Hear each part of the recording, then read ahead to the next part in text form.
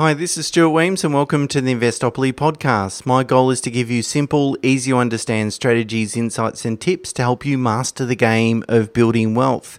And before I get started in this week's episode, I'd just like to ask or remind you that if you enjoy this podcast, please share it with family and friends.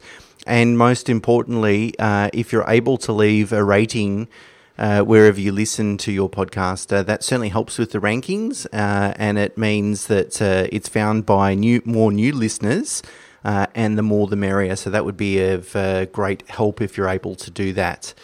Okay, so let's get into this week's topic then.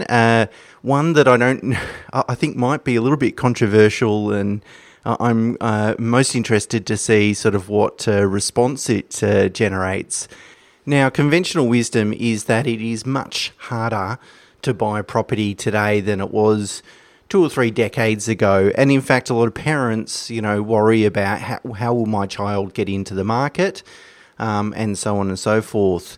Today's podcast is really about potentially disabusing that notion and suggesting that in quite a few respects, it can be easier to buy property today. And for some people, it is actually easier to buy property today than 30 years ago. Now, that's not going to be, firstly, it's not a widely held opinion. So I'm sort of testing, the general conventional wisdom that property is a lot more expensive today. A lot harder to buy, I should say, not more expensive, harder to buy. And so, there's going to be a cohort of people that might be open to listening to my thesis.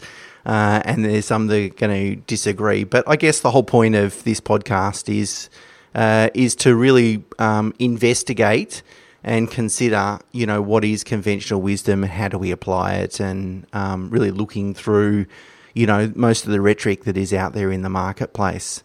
Okay, so let's get into it then. There's a whole bunch of things that have changed over the last 20 to 30 years, to 40 years, that have made it easier to buy property, and most importantly, easier to buy the right property. Let me underline that, the right property, compared to 30 or 40 years ago. So really to work out how to use property to get ahead financially, I would say that's easier today than what it was 30 or 40 years ago. So let me then talk about all these advantages that I identified that have occurred or transpired over the last few decades. And then I will round it out by talking about, how does that relate to prices? Because obviously prices have risen substantially over the last 4 decades. And so put that in context. Okay, so let's get into it. And it will be a little bit of a longer podcast today, so I apologise for that. The first point or observation, I guess, is that there is a abundance of information, knowledge, strategies and advice that are available mostly through the internet, and mostly for free compared to even 20 plus years ago. Now, we know the right advice is critical in terms of building wealth. Because firstly, it doesn't waste time. You don't waste time going down the wrong road. And secondly, you don't lose money by investing in the wrong investment or taking the wrong approach and so forth.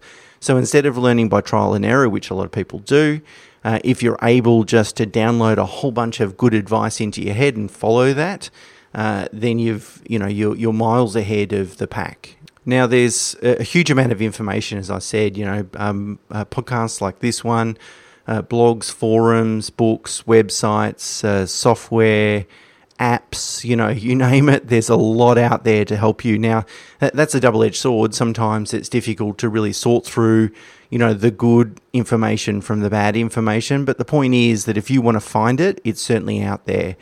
I purchased my first property almost exactly 25 years ago, and no such information was available. There were a few books around property investing, but there really weren't many. And really the only way you could learn about these sorts of things is if you were lucky enough to, know someone that had been successful with property investing. and then hopefully just sort of follow their advice. Even when it came to getting a mortgage for that first property that I purchased, there really wasn't any information about mortgages, loan structuring, tax considerations, all the sort of stuff that we talk about today. I went to CBA and really just relied on the mobile lender that came out to our home to sign up that mortgage. And on reflection, that individual certainly wasn't setting the world alight or going to win any awards with respect to the advice they provided. But today, of course, you can find out, what sort of deposit do you need to get into the market very quickly. You can find out how to maximise your borrowing capacity. You can go to a mortgage broker and they can scour 35 lenders in one foul swoop and work out which lender has the highest borrowing capacity to allow you to buy the highest quality asset. You can work out what makes a property investment grade and where the growth is. You can search specific properties and streets and locations to have a look at past growth rates and performance and so forth to identify, or at least identify growth areas and investment grade locations, and also, give you an idea of what your potential future capital growth can be. There is just so much available information in order to get ahead by using property, whether it's investing in property or an owner-occupied property, but to make the right decision. That's so much easier today than it was 20 or 30 years ago. As they say, knowledge is power. The next observation would be borrowing capacity. 30 to 40 years ago, borrowing 3 times your gross income was seen as relatively high risk. That was a big loan amount. Today, according to the banking regulator, APRA, it classifies a high risk borrower as anyone that borrows more than 6 times their gross income. Now, of course, I've come across people that have borrowed more than 10 times their gross income, and of course, I'm not suggesting that's a good idea. In fact, there's no perfect rule of thumb that applies perfectly to every situation, but in general terms, I think 10 times income is too much. In fact, way too much for most people, and over borrowing is risky and so forth. But somewhere between 6 to 8 times, as a general rule, isn't always risky. Now, for some people, that is going to be too much. For others, that is going to be comfortable. So, these rules of thumb in terms of multiples of gross income are just guides. They're not a perfect rule to live by. But really, if we say that 3 times income was high, and the banks really would be very reluctant to lend more than 3 times income, say 40 years ago, whereas today the range is somewhere between 6 and 8 times income, and potentially up to 9. So really, borrowing capacity over the last 40 years, which really goes to your ability to be able to purchase and pay a higher price, is increased by 2 to 3 times, so 200 to 300% over that period of time. Now, in terms of LVRs, again, 40 years ago, 80% was the max. You can borrow today 95%, so you're really leveraging that deposit base a lot more than what you could many decades ago.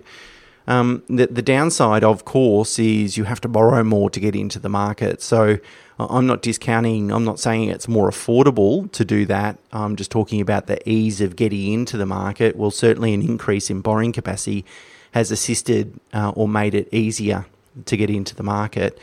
Of course, there's a lot of temptation around today as well, which sort of counteracts some of this. There wasn't really, think about 40 years ago, the internet didn't exist. If you wanted to go buy something at a store, it's really, how close is a store geographically to you, and their product range will really dictate, what your opportunities are. So, if you wanted to go and buy sugar, there was one brand of sugar and that was your only option. Today, there are several options, and so there's a lot to spend your money on today. If you're not disciplined, you can get sucked into the marketing and spend a lot more and want a lot more, in terms of quality of furniture or fittings or, clothing or jewelry or whatever it might be. right? So there's a lot of temptation out there, and that can, that's obviously difficult for people to deal with, particularly younger people that might want everything and without sacrificing. So whilst borrowing capacity is increased, that sort of counteracts it a little bit, or in some people's situations, a lot. And that's a difficult battle to fight, particularly for most young people, as I said. Okay, the next observation is really earning capacity and employment opportunities. The internet has certainly made it a lot easier to connect with people around the world. And that means that depending on your occupation, you can explore job opportunities that are far afield. And in fact, given the increased acceptance from work from home, it means that, it's not even necessary for you to be in the same country as your employer.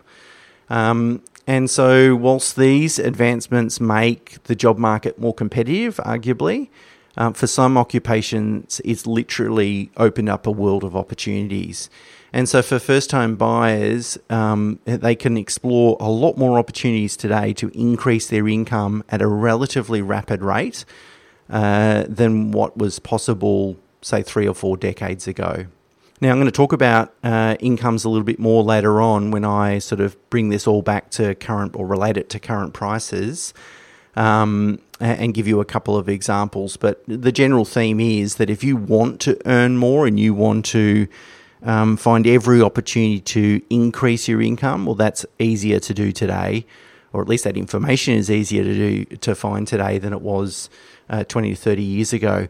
Of course, if your occupation doesn't allow that and you want to work on a side hustle or something like that, an additional sort of income stream, again, there's oodles of information to certainly help you in order to do that. So your ability to increase your income today compared to 20, 30 or even 40 years ago is not even in the same ballpark.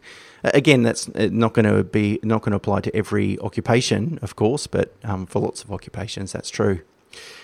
Okay, the third observation is really family guarantees and the bank of mum and dad. And I've done a podcast previously on what's called the inheritance tsunami that's coming our way over the next 20 to 30 years as baby boomers pass on their wealth to their children. But that has a big impact today. So, one of the biggest impediments of getting into the market is really having a minimum deposit. And first home buyers need around about 12%, so 5% deposit plus about 7% for costs. And that can take a long time to save. Whereas if you've got a parent that's willing to give you a family guarantee, so use equity in their property as security for your loan, the first home buyer's loan to get into the market, that can circumvent the time that would be needed to save that deposit. Meanwhile, as you're busy saving that deposit, the prices, property prices in the market typically are increasing, and often increasing at a rate that faster than you can save, which is a bit of a conundrum. So whether it's a family guarantee, using equity in parents' property, or whether it's in early inheritance or a loan or a gift or something like that, at least there's a lot more options, or at least property buyers are using a lot more of these options, and they weren't available 20 plus years ago, that was for sure. My next observation is really around cash flow management tools and information. So in order to establish good cash flow management habits, there is a lot of information available in terms of establishing your really strong saving habits. And there's a twofold benefit to that. Obviously, the more you save, the sooner you can get into the market if you're a property buyer. And secondly, it will demonstrate not only to you but also the lender that you do have surplus income, and that will help with demonstrating your borrowing capacity. And of course, there's a large array of tools and apps and so forth that help you do that and track spending and develop a budget and then track that budget and so forth. And a lot of those weren't available several years ago. In fact, last week's podcast, I talked about a good cash flow management strategy. Now, of course, as I mentioned previously, there's a lot more to spend your money on. There's a lot more temptation around today than there was 20 or 30 years ago, so that can be difficult to counteract. But certainly if I want to find a way to manage my cash flow better today, I can do that very easy on the internet within a short space of time without it costing me any money. The next observation is that it is easier to invest outside of your domicile location. So this is really for people that might live in a very small country town, for example, and they might be thinking, look, I want to use property to get ahead financially, but of course investing in their small town might not be the best way to go in terms of future investment returns. So then if they decide, okay, I'm going to invest further afield into a capital city or something along those lines, to work out, do that research and to connect with people that are going to help you do that, like buyers agents, mortgage brokers, those sorts of things, is much, much easier. Now, I must caution you, I would never buy a property sight unseen. It's important that someone completes a physical inspection, whether that's you or a advisor that you engage that's representing your best interests. But to invest outside of your domicile location, geographical location, today is a lot easier to do and requires less travel time than what it did 20 or 30 or 40 years ago. And my final observation is really about equity in dollar terms. To go and buy a property and accumulate over $1 million worth of equity is relatively easy to do today and relatively difficult to do 30, 40 years ago, for example. Really all you need to do is buy one really good property and hold it for a couple of decades. And chances are you're going to end up with more than $1 million worth of equity in today's dollars in 20 plus years' time. So, of course, the capital growth rates are important. When we look at investment performance, we always express it as a percentage, and that is the most meaningful way to compare investments, of course. But dollar value performance or impact also is not a way of measuring the performance of investment, but it's something we need to acknowledge or realise, that accumulating dollar value equity these days, because we're investing a lot more and borrowing a lot more, of course, there's a lot more leverage. As a result, though, over longer periods of time, there's a lot more equity too in dollar terms. And we've got to pay for expenses in retirement with dollars rather than percentages, so it is relevant from that perspective. Now, of course, you've got to service that debt and eventually repay it, or whether that's by selling the property or repaying it from cash flow and so forth. So I'm not ignoring the fact that there is higher leverage. Higher leverage means typically higher risk, and it's not for everyone. So I acknowledge the counterside to that point I'm trying to make, but really to accumulate net $1 million in a property over the next 20 years isn't particularly difficult. Okay, so let's then relate this to higher property prices and put everything in perspective, because whilst there's lots of advantages that I've just spoken about, of course the biggest disadvantage today is that property costs a hell of a lot more than it did 40 years ago. So I had a look back, and the average median house price in Melbourne and Sydney in 1980 was only $53,000. Adjusting for inflation, that equates to $268,000 today, but still really cheap, right? Given the average median house in September 2022, that quarter was $1.2 million. So really property has, the price of property in real terms over the last 42 years has gone from $268,000 to $1.2 million times, or really have increased by 4.5 times. So then let's relate that increase to the increase in both borrowing capacity and incomes. So let's talk about incomes first. Now, I'm not talking about the average Australian income. I'm saying there's a cohort of people that have benefited from higher incomes over the last few decades as a result of some of the things that I've spoken about. And so I don't really have a big sample size statistically to rely on, but speaking to my parents about these sorts of things over time, I thought I would relate it to what my father was paid when in 1970, only a couple of years after he started his first job. So he worked for CSIRO, which is a Australian government research organisation, and in 1970 he was paid $4,000. It actually makes me laugh. It's in context for today, it's obviously a tiny salary. That's an annual salary, and really that equates to about $53,500 today after you adjust for inflation. I had a look at CSIRO's enterprise agreement, and for his band, his salary band, he would be paid around about $100,000 today. So since 1970, in real terms, salaries at CSIRO have doubled, which it suggests or shows that incomes have certainly risen in real terms quite a bit over the last number of decades. He retired in 2001, and in real terms, his salary has increased by about 30% since 2001. So if it's doubled since 1970 and increased about 30% since over the last 21 years, it shows that that mostly incomes have increased substantially over the last 20 to 30 years, more so than the previous 20 years. So in the 70s, or really incomes have increased really in the almost 90s and 2000s. That's where we've seen most of the income increase. If I look at my own situation, I landed my first job as a graduate accountant, very boring job, in 1998, and I was paid $24,000.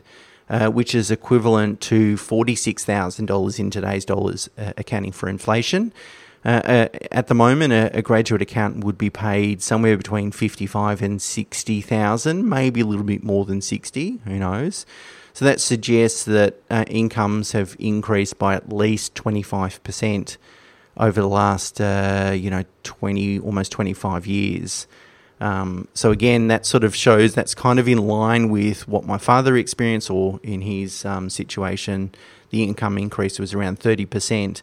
But in those two professional occupations, it shows, and again, it's not statistically reliable, this information, and the analysis is anecdotal at best, of course, but my thesis or my feeling is that incomes are a lot higher today than what they were 20, 30 years ago.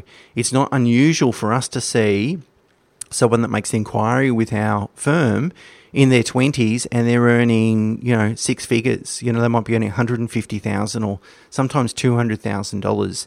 Now, I started the business 20 plus years ago. That didn't happen 20 years ago. You got an inquiry from a 20-year-old. They weren't earning that sort of money, even if we account for inflation. So certainly incomes have increased. Again, not necessarily on a macroeconomic level, but certainly in professional occupations and even some non-professional occupations, a lot more than what the average income increases have been. Now, together with higher borrowing capacity, remember I spoke about borrowing capacity increasing by 2 to 3 times. So if your income is increased and your borrowing capacity is increased, so you can borrow a greater multiple of your income, then overall borrowing capacity, together those two factors, have increased around 3.5 times.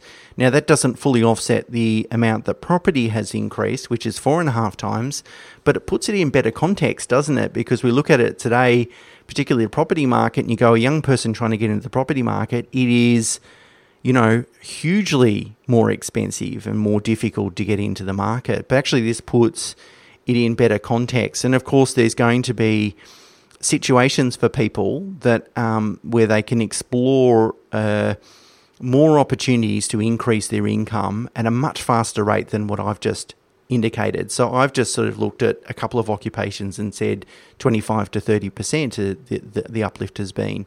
But really the reality is that for people that are really driven and that they're in the right occupations that allow it, there's a greater opportunity to increase their income at a much faster rate than what would have been achievable many decades ago, which is going to have a compounding impact, and maybe it fully offsets the price increases. So I'm not suggesting that for everyone it's easier to get into the property market. I'm not suggesting it's more affordable, because still at the end of the day we need to repay the debt. Having said that, if we just service the debt and hang on to the property for a couple of decades and we've bought well, then to accumulate a lot of equity as a result of that transaction is easier today in dollar terms. But I'm not saying it's more affordable. I'm talking about the ease of getting into the market. So next time you have a conversation, or you're part of a conversation around how property is so much more expensive today and how it's difficult for people to get into the market, perhaps you can remind yourself of some of these factors that I've spoken about today, and maybe offer a counter argument that to say that for some people it's actually easier today. And buying the right property, which I think is the absolute most important thing and most important point I want to get across. Buying the right property today so that you don't make a mistake, so that you really position yourself to be in a much, much better financial position 10 to 20 years from now, is definitely a lot easier to do today than it was 20 plus years ago.